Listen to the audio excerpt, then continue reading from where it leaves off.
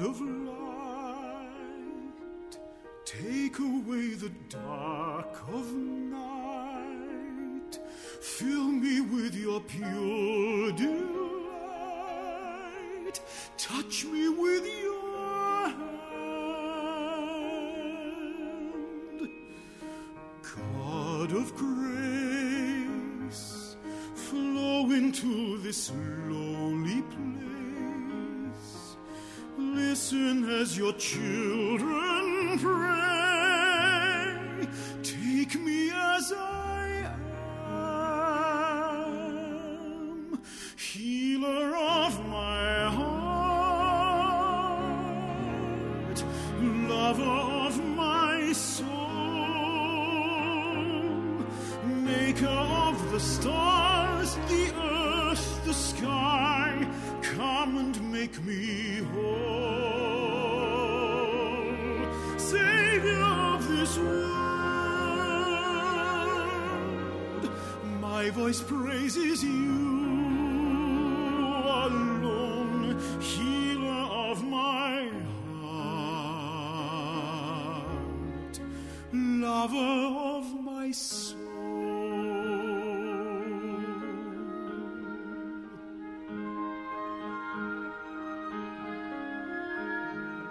Emmanuel, lead me to the deepest well, where never-ending love prevails, drinking from your cup. Prince of Peace, forever live inside of me, keeper of eternity, O Lord, revive me with your touch. Healer of my heart, lover of my soul, maker of the stars, the earth, the sky. Come and make me whole.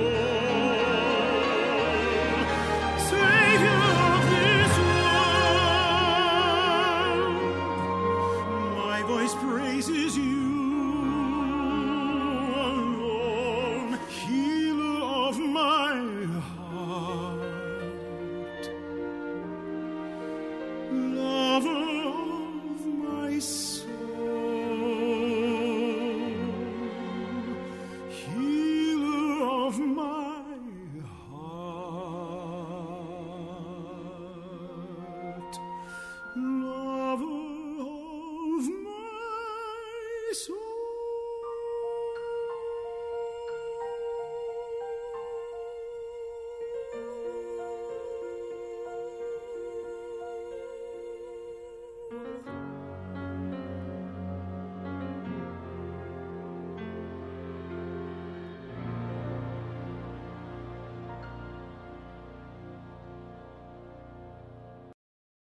The message tonight is entitled, Healing the Pains of the Past. Healing the pains of the past. Oh Lord, there's a work of healing that I beseech you to do amongst us.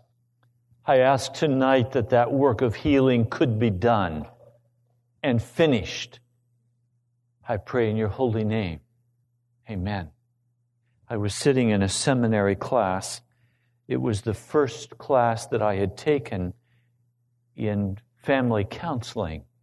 The professor, an old man with white hair, was sharing with us the wisdom of the ages.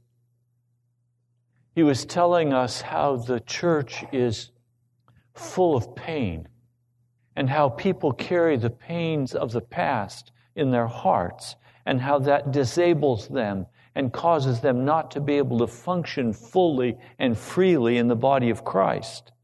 He was saying, you'll look out on your congregation and they will look whole, but in fact, they're crippled. And if you could see them in the Spirit, you would see them on beds of affliction. You would see them hobbling on crutches. He said, it's your job as a pastor to help them find healing for these pains of the past that continue to fester in their soul so that there's no deliverance. It's day after day of misery. And he said, you'll come with your program and you'll urge them to join up and sign up for your deal. And they won't do it and you'll get angry. He said, don't get angry with them. Recognize that those pains of the past cause them to be unable to respond to your program. Well, I listened and I was taking notes and I was thinking, this man is telling me what I need to know. Now, I had only been a pastor in a congregation for a short time prior to seminary. I spent one summer working as a pastor, 3 congregations, utterly frustrated and not knowing why when I preached they didn't respond the way I thought they should. So I was soaking up everything he had to tell me about how to heal the pains of the past. He went on to tell me, and this class of some 60 students, you'll hear some of the old-timers say that what people need to do is pray, read their Bibles. I want to tell you that doesn't work. Prayer and reading the Bible may help them identify their pain, but it will not heal their hearts. The only way you can heal their hearts is to take time with them in a counseling setting and walk with them through their history and through their journey. And hopefully when you leave that church for another assignment, you'll leave behind people who've at least known that they had a friend to walk with them in their pain. He said, that's why at the seminary you're going to learn about relational theology. That was the first day I'd heard that term, relational theology. And what he meant was that we were to take everything of the Scriptures and apply it to the pains of people's hearts. Make it relevant to their situation. Implication being that this Bible is no longer relevant if it doesn't have a counselor pastor to apply it to people's lives. Well, I bought all of that hook, line, and sinker and said, yes, that's why I'm a pastor, to heal the pains of people's hearts. And I can do that by being a wonderful counselor, one who walks beside them, one who does not confront them with their sin. There's no need to confront people with sin when they already know their pain. It was more important for me then out of this message to be able to identify a person's pain and not their sin, because obviously their pain did not come from their sin.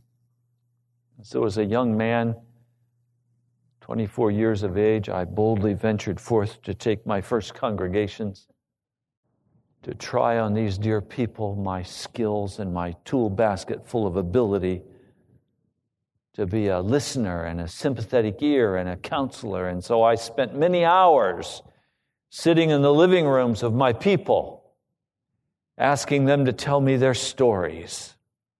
And they felt much better when I left. They always hugged me like a son, patted me on the back and said, "You're just like my son, Pastor." Or, "You're like the son I wish I'd had, Pastor." I just feel better. I finally was able to talk about my pain. Their family had heard about their pain so long they'd stopped listening 50 years ago. Finally, they had a willing young man who was there to listen to every pain and soak it up. I thought perhaps I should start tonight by talking about the pain of my heart. So I spent some time and said, "Lord, would you show me what are the pains of my past?" I couldn't find them. They were gone. They were healed.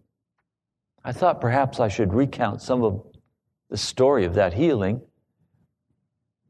I came to a place in my life where I was so utterly broken and so utterly pained that it was all I could do to stand in front of my congregation and preach. I pastored a large congregation in Rockville, Maryland. My life was so broken and so painful as my marriage was coming apart. In the midst of all of that, I lost a precious son. I didn't know how I was going to ever survive. And then in the midst of all of that, my denominational president fired me and separated me from the congregation that loved me and that I loved.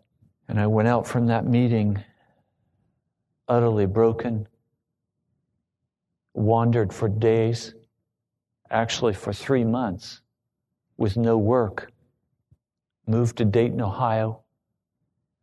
I'd go in the prayer closet and I'd wait before God. He'd say to me, "What did I call you to do?" I'd say, "Lord, you called me to preach." "Well, go preach." "Lord, I don't have anywhere to preach." Except I was at that point made an associate pastor of a very large congregation, very wealthy congregation in Dayton, Ohio. Well, associate pastors didn't preach. And lo and behold, the senior pastor asked me to preach. So I preached. The Lord said, "Preach on sin." I said, "Lord, I can't preach on sin. I have to preach on pain. I have to preach on how they can find healing. I have to be a pastor. Preach on sin." How do you preach on sin to a sophisticated group of people? And I began trying to preach to a house full of people on sin. The people looked as though they had been slain. Some were angry. And I was promptly told by the senior pastor, "If I let you stay here any longer, I'll lose my job. You're fired." And so I was again fired. Spent several months waiting before God. All he'd say to me is, "Go preach about sin." I didn't have anywhere to preach. So I was invited to go to California. I was invited to take a very large congregation. It'd seat several thousand in the sanctuary. All kinds of programs going, and they'd interviewed many people, and they brought me in and they interviewed me. And after the interview, they said, "We don't need to interview anybody anymore. Will you take the job? Will you be our pastor?" I said, "Let me pray about it." So I went home to Ohio, and I prayed. And the Lord said, "Preach on sin." I said, "Lord, if I preach on sin, they'll fire me again." Preach on sin. So I got a phone call, and they said, "What's your decision?" And I said, "I'll come." So I had a little brown Honda Civic that looked like a roller skate. And I headed for California, leaving my wife and children in Dayton, Ohio, to sell the house and come join me. Well, Balaam's donkey acted up all the way across the country. Kept breaking down, and I'd end up spending nights in a hotel while they repaired my car. I'd walk out in the desert, crying out to the Lord, and He said, "Preach on sin." I said, "Lord, do you want me to go to this place?" Silence. I finally got there. I drove into their conference office, and I went into the president's reception area. The stench was so bad. The smell was so physically bad. I was driven from the office. I couldn't stand. I'd die if I stayed in that office. I was able to stumble the words out. "Could I meet with the president?" "No, I'm sorry. You'll have to make an appointment." "No, he told me to call as soon as I got here, and you would usher me in. I need a meeting with him now." She said, "I'm sorry, he's in another meeting. I can't disturb him. You'll have to wait. Could we make an appointment for tomorrow?" I gagged out, "No, thank you." And I turned around and walked out. And I got in my Balaam's donkey and headed for Ohio. Purred like a kitten all the way back. Called him on the way. Left a message and said, "Thanks, but no thanks. I won't be coming." I went back and waited for 3 months before God. Finally, the Lord said, "Go back to Washington, D.C. and preach." And so I moved from Dayton, Ohio to Washington, D.C., started a church. Unfortunately, it was my church, a Robert Schuller positive thinking style church. I could not bear to preach on sin. I was going back to my relational theology roots from seminary. All I wanted at that point was success. And God, you told me to preach, now give me success. All of that came flowing out of a whole history as a child where my brothers would beat me up, take me out in the woods and leave me and desert me, and child of 5 and 6 years of age, miles from home out in the woods with no way to get home and no idea where home was, in a forest so large and deep that I thought for sure I'd die. I learned to be a woodsman. I learned what it was like to be slapped and kicked and pushed and shoved and cursed. Out of that grew a determination in my heart and a vow in my heart that when I grew up, I'd get even with them. And I'd get even with anybody that got in my way. That nobody ever again would stop me from doing what I wanted to do. That I would be someone feared and respected. At age 13, I basically left home for a boarding high school and never went home again. I worked and earned my own way much of the way.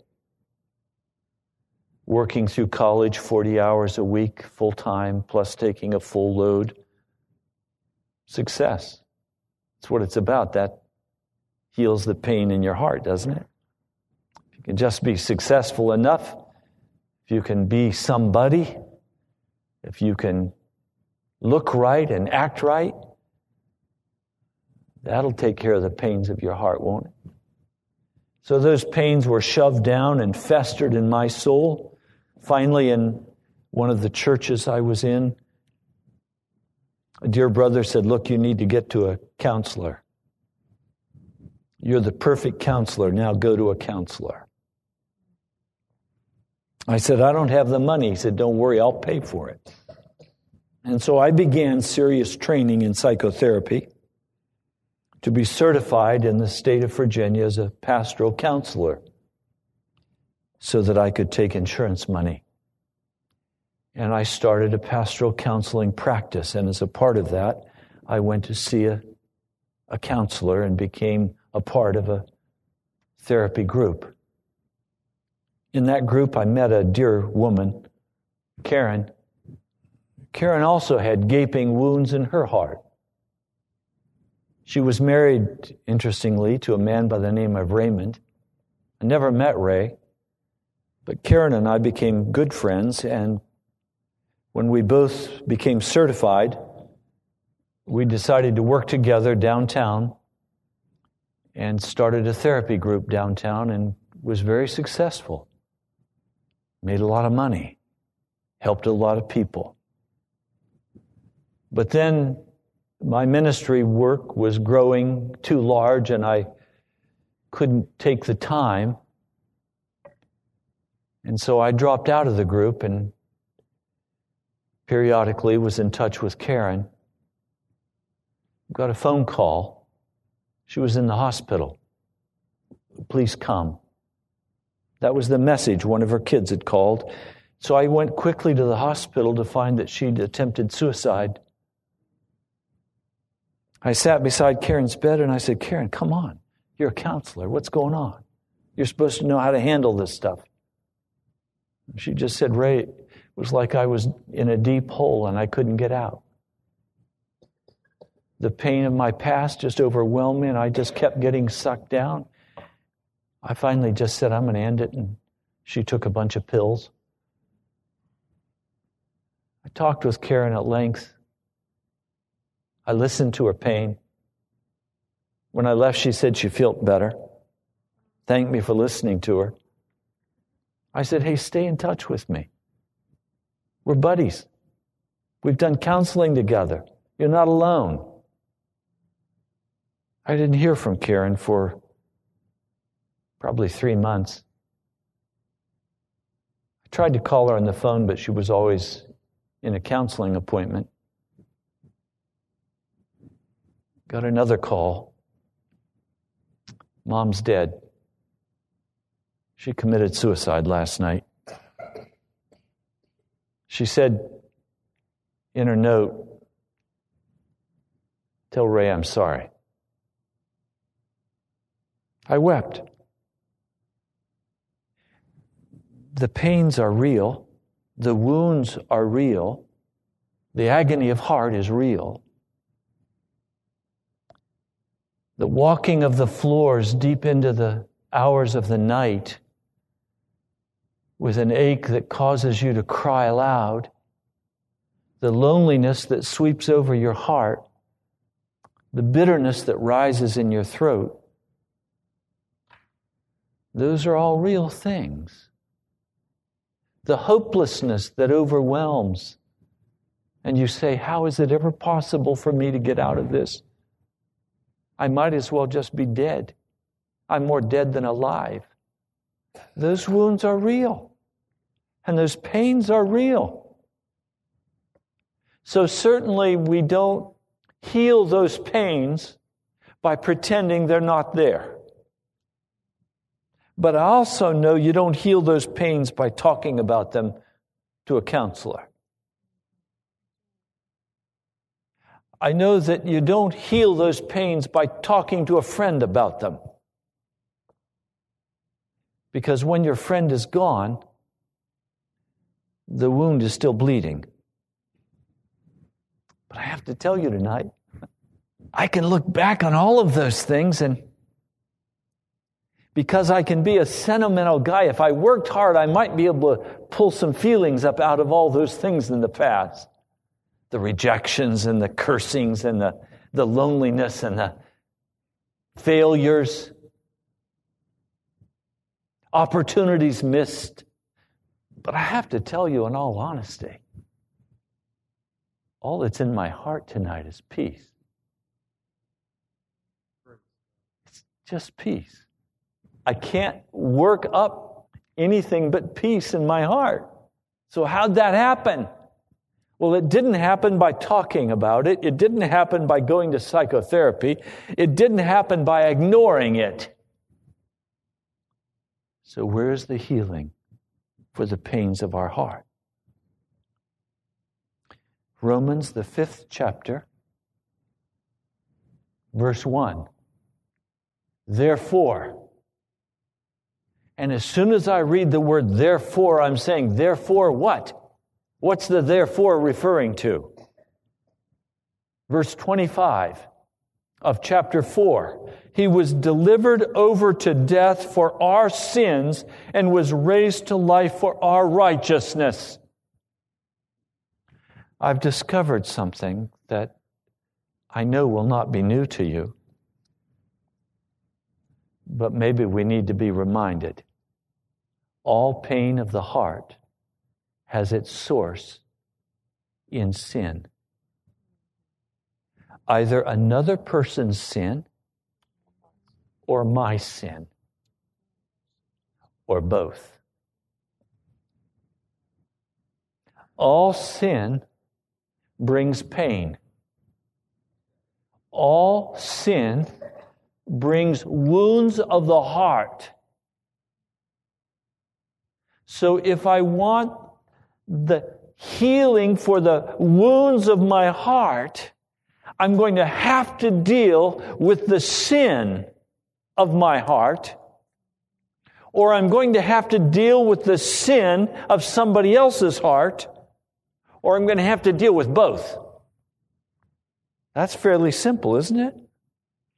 For me, it was a great deliverance when I finally was able to capture in my heart the reality that pain flows out of sin. And sin is deliberate rebellion against the Most High. Sin is separating my heart from God's heart. The act of separating my heart from God's heart is that a wound is created because I wasn't meant to be separated from His heart. And that wound that remains is like an open, gaping hole. And I can drive into that hole the semi of pleasure, or the semi of being a victim, or the semi of explanations and logic. I can open up my heart and I can pour in the balm of reason. But the hole only grows larger until I am willing to recognize that all pain comes from either my sin, someone else's sin, or both of our sin. There can be no healing. And in the Scriptures, there is only one source of healing for sin, and that is the blood of Jesus Christ. That's the healing place for the pain of my heart. I'll show you that in the Scriptures. Chapter 5, therefore, since we have been made righteous through faith, since we have been made righteous by the act of faith in repentance, we have peace with God through our Lord Jesus Christ. And that word peace doesn't mean the absence of warfare. That word peace means an overarching abundance of every need being met, so that there is no room remaining for any hole of pain in my heart. There is only peace. There is quietness. There is rest in my soul. Tonight, if there is not peace or rest in your soul, it is because there is sin in your soul that you've not dealt with, or there is sin in another person that you have not dealt with. Now, how do I deal with the sin of another person? I forgive them. I release them. I forgive them. How do I deal with the sin of my heart? The pain of my heart. How do I deal with that? I repent. I repent for the unbelief. I repent for my love of pain. Oh, I'll tell you, when God took us on this journey to California, the first thing we did is go find a church office. Because you have to have the right office out there.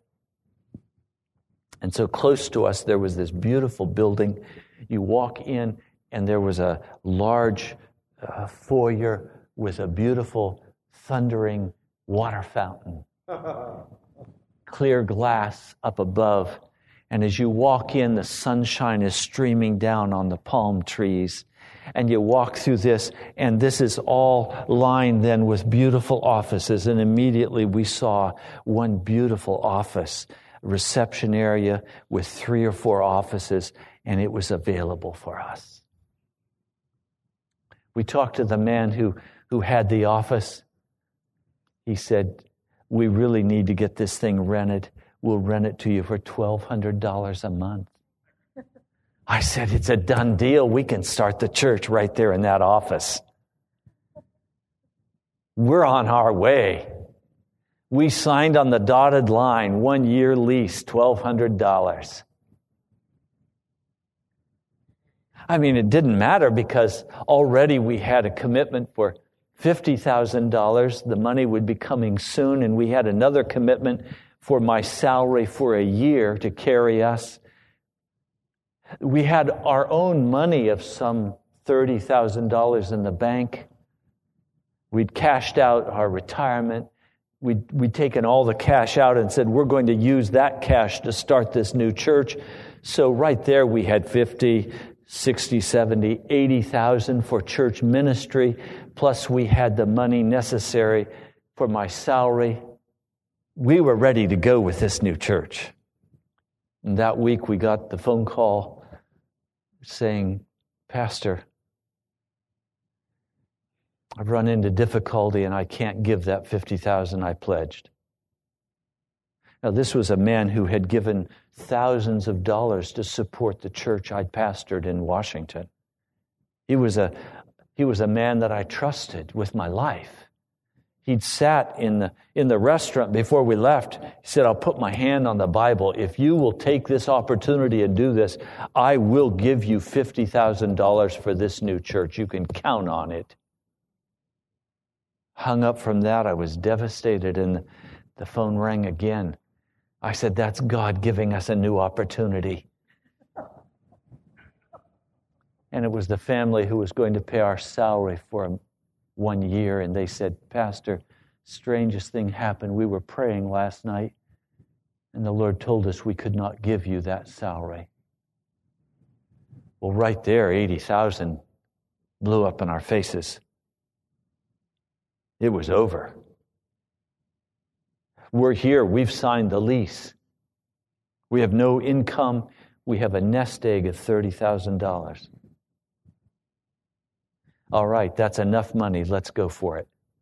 God knows what He's doing. He sent us out here. We're going to go for it. Oh, we told everybody we're starting a new church. We started moving, and the Lord said, stop it.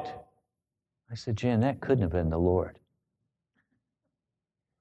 The Lord wouldn't do that to me. I stood that first Sunday in our beautiful home, brand new. Jan had asked for gray carpet. It had gray carpet, Mediterranean style. I mean, it was a gorgeous house. $2,000 a month rent. Not to worry, though, God had called us and He was going to carry us through. There was a new church startup right across the street from us in the school. And I watched all the cars coming in that first Sunday. All I could do is stand there and weep. Because God said no. I said, okay, then I have to use the office. I'll go into business. We'll use the office as our business office, as our business address. We'll make money until God says yes. We immediately invested a good piece of that $30,000 in a new business startup, a franchise. We were set to go. We had our business office. We had the working capital. We were on our way. God said no. And the company went bankrupt, and we lost our investment. I could tell you the story. It goes on and on. It was catastrophic loss. Everything I tried to do, God said no. I ended up sitting up on the top of Box Canyon Mountain looking out over that city day after day while the money disappeared at a faster clip by far than it was coming in. Jan finally said, okay, I'm getting a job, and she became the vice president of operations for the Anaheim Hospital. It was a health club promo. She had a program, and we still have it in our garage as a memento. It was a business plan that we could put into operation this next week, and within 30, 60 days, we'd have an income coming in of over $100,000 a month. The Lord said no and ran Jan out of the job. So where does the healing come for all of the pains of the past? I'd sit in that house, lay on the carpet, get up at early in the morning and be in the prayer closet by 8 o'clock and lay before God until 5 o'clock in the afternoon. I said, if I don't have a job, God, at least I'm going to bug you all day.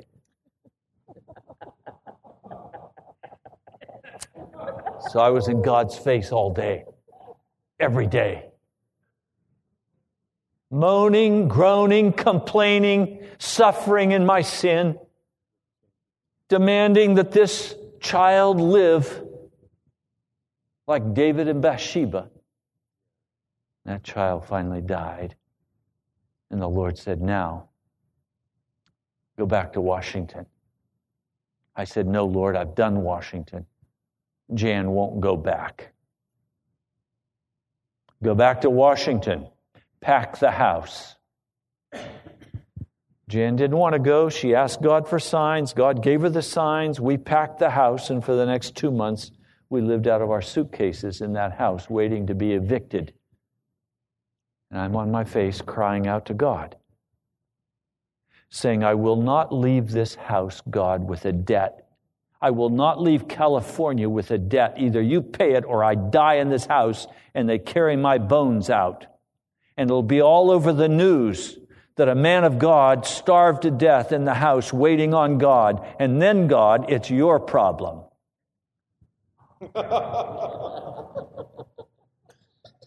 So scared in my heart, I couldn't breathe. So terrified, so utterly in despondency. All I could see was myself walking out into that desert and not ever coming back. Because God wouldn't let me do what I could do. And I was mad. God had the brakes on. And I wanted the brakes released. Give me a chance, at least I can preach. I'll even preach on sin. Just cut me loose. And the chains grew heavier. And I lay before God. You ever lay before God? Hopeless? Burned out?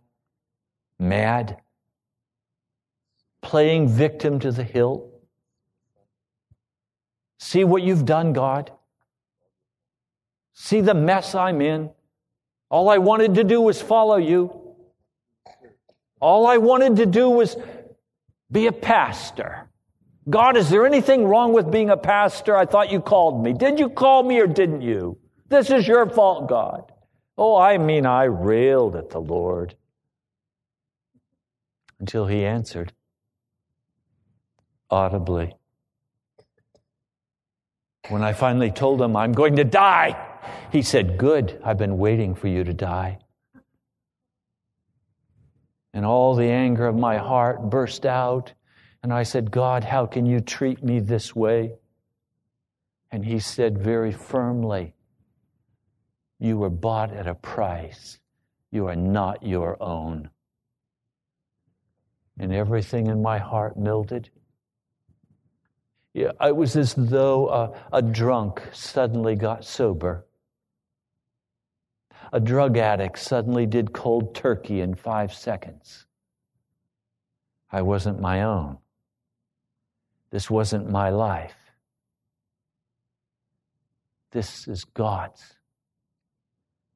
That's why all I could say to Him was, what do you want me to do? As though God wanted me to do anything. And He said, will you receive from my hand only what I choose to give you? Yes, Lord. And He began walking out of the room. I could hear Him leaving. And I called after Him and I said, is there anything else? I only asked that because I didn't want Him to leave. He turned and He said, oh yes, turn the television off. Then I was sorry I'd ask Him. The agony and the pain came out of sin in my heart. It came out of wanting to have my way. It came out of wanting to use God to accomplish my success. It came out of wanting my life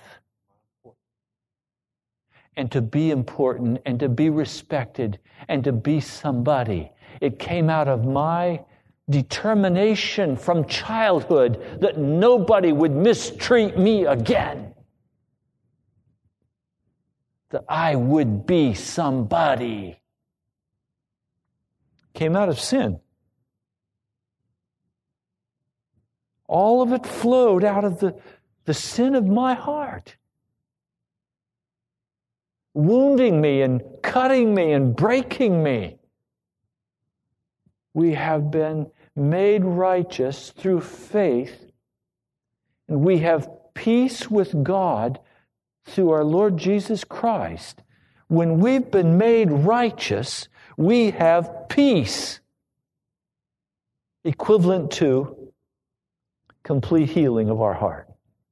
You want to deal with the pain tonight of your heart? Forget about the pain for a moment and identify where it's flowing out of in your heart that is in rebellion against the Most High God. Because pain always comes out of sin. You recognize my not forgiving someone is sin. Because God will only forgive my sins based on how I forgive them for their sins. So holding that grudge, holding that bitterness is sin in my heart and will cause pain to flow out of my spirit. It'll cause me to feel like I don't belong. It'll cause me to feel like everybody's talking about me. It'll cause me to feel like nothing matters. It'll cause me to feel like everything's hopeless. That's what sin does to us. Sin isolates us from one another and from our families and causes division and brokenness.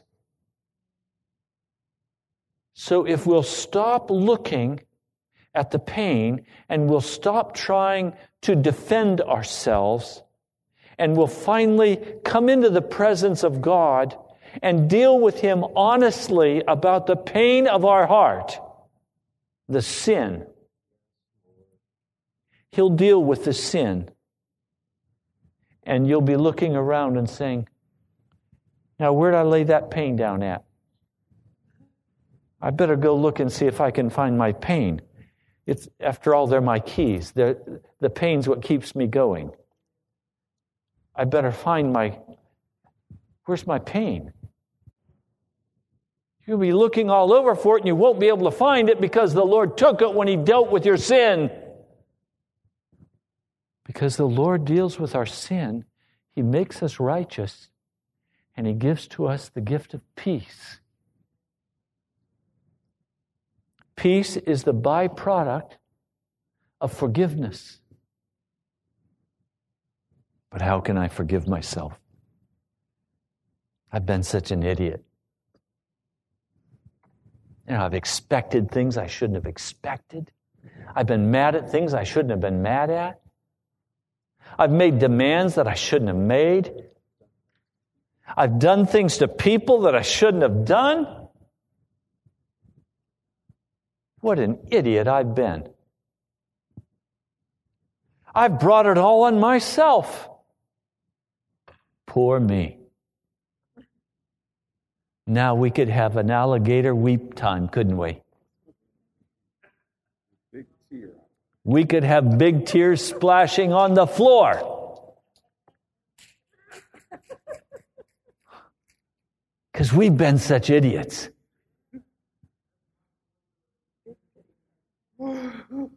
All pain flows out of sin. It is the only source of pain. Either someone else's sin or my sin. And the pain God felt was because of my sin. And He said, I'll forgive you, Ray. He said, I'll forgive you. Now, it wasn't that simple. Because sin put a gulf between us and God, and that gulf had to be bridged. We were taken by the enemy, and we were owned by Satan. And God now had to take an action to pay for the broken covenant with His blood. And so Jesus said, I'll forgive you, Ray, but it means I'm going to have to go to the cross and pay the price so that it's not cheap forgiveness. Peace is not cheap. It cost Jesus Calvary. Sin is not cheap. It cost God His only begotten Son. So I can come to my wife and I can say, Jan, I forgive you. Not because I'm somebody, but because Jesus died on Calvary. The only basis I have for forgiving a brother or sister for their sin against me is the blood of Jesus Christ.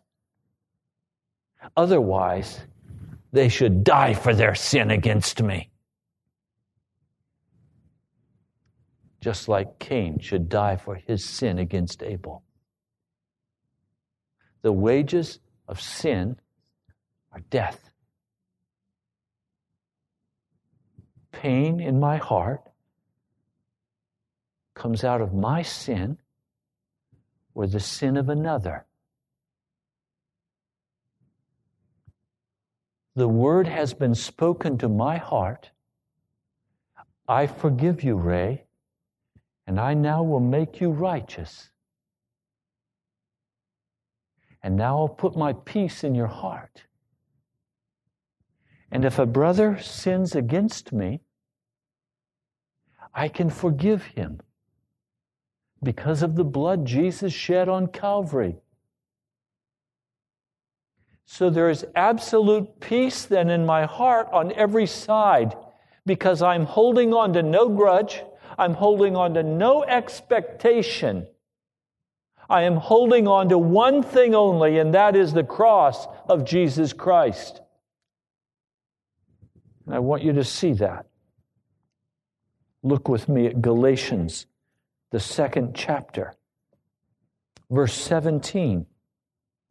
Galatians 2, verse 17. If while we seek to be made righteous in Christ, it becomes evident that we ourselves are sinners, does that mean Christ promotes sin? Absolutely not. If I rebuild what I destroyed, I prove that I'm a lawbreaker. In other words, I can still today go out and sin against God and create great pain in my heart and in my wife's heart. And if I do that, I'm leaving the place of peace. I am leaving the Garden of Eden that I've been restored to. I am becoming a Cain who will not be my brother's keeper, but a brother murderer. If I rebuild what I destroyed, I prove that I'm a lawbreaker or a sinner. For through the law I died to the law so that I might live for God. I have been crucified with Christ. And I no longer live, but Christ lives in me. The life I live in the body, I live by faith in the Son of God who loved me and gave himself for me. I do not set aside the grace of God. For if righteousness could be gained through the law, Christ died for nothing. So in other words, I cannot deal with my sin by trying to do a better job. I can't make a pledge that, okay, from now on, I'm never going to do that. I can't make vows to God and say, okay, I'm never going to do this again. I promise you, if you'll do this for me, I'll never do that again. That's law keeping. No, he's asking for something much deeper and much more significant than that. He's saying to us, I want you just to go ahead and die on the cross. I want you to let everything go. Let all the sin go. Let all the rebellion go. Let all the self go. Let me come and live in you. And I'll bring my peace. So now, I don't have pains of the past because it's under the blood. And the Lord has dealt with the sin that was behind that pain, so the pain is no longer there. But now in the current real life situation, I come in and I say, Lord, how long do I have to preach to an empty church building? How long, God? Now, this can become very painful to me very quickly. Jan said to me this morning at breakfast, you know how I feel I could just spiral down real quick. But you know what, Ray? I'm not going to do it. I'm not going to sin against God. I'm going to stand by faith today that He is going to do exactly what He promised He would do, and we're going to wait on the Lord. Now, it's interesting. The Lord this morning gave me Psalm 27. Now, if you don't know that passage, it's because you haven't been pushed far enough by God. Psalm 27 says, wait on the Lord. Wait on the Lord. If there's anything in my life I've had difficulty with, it's dying while I wait. I don't mind waiting if I have an easy chair and I have a nice book to read. But when I'm on the cross, it's hard. I'm sorry. If I'm sitting at a restaurant, I can wait for you forever while I have my iced tea and hors d'oeuvres. And if you don't get there in time, I'll go ahead and order my dinner. But to wait when I'm bone dry and I'm dying, oh, now that's a whole nother matter. And God has made sure that He's drained out every whiff of moisture from most of our lives. And it's on the cross He wants to know if we'll wait for Him. When the answer is yes, I will trust you, peace comes flowing into our hearts. Remember, pain is caused by sin. My sin or somebody else's sin. And the blood of Jesus answers both of those. Almighty God, I freely give up to you being a wonderful counselor. And instead I ask you, Holy Spirit, to be our counselor. And I ask, Lord, that tonight we would not be caught in our pain, but would go beyond the pain to look at the sin and to repent of it and to turn from it, that you could flow with healing in our hearts and in our bodies. Mighty God, have your way. And Lord, with joy, I wait for you in an empty church. Yes, Lord. Thank you, Jesus. And all of God's people said, Amen. Amen. You've been listening to Pilgrim's Progress. I'm Ray Greenley, pastor of the National Prayer Chapel. Come visit us. I love you, my brother, my sister. I'll talk to you soon. With great joy,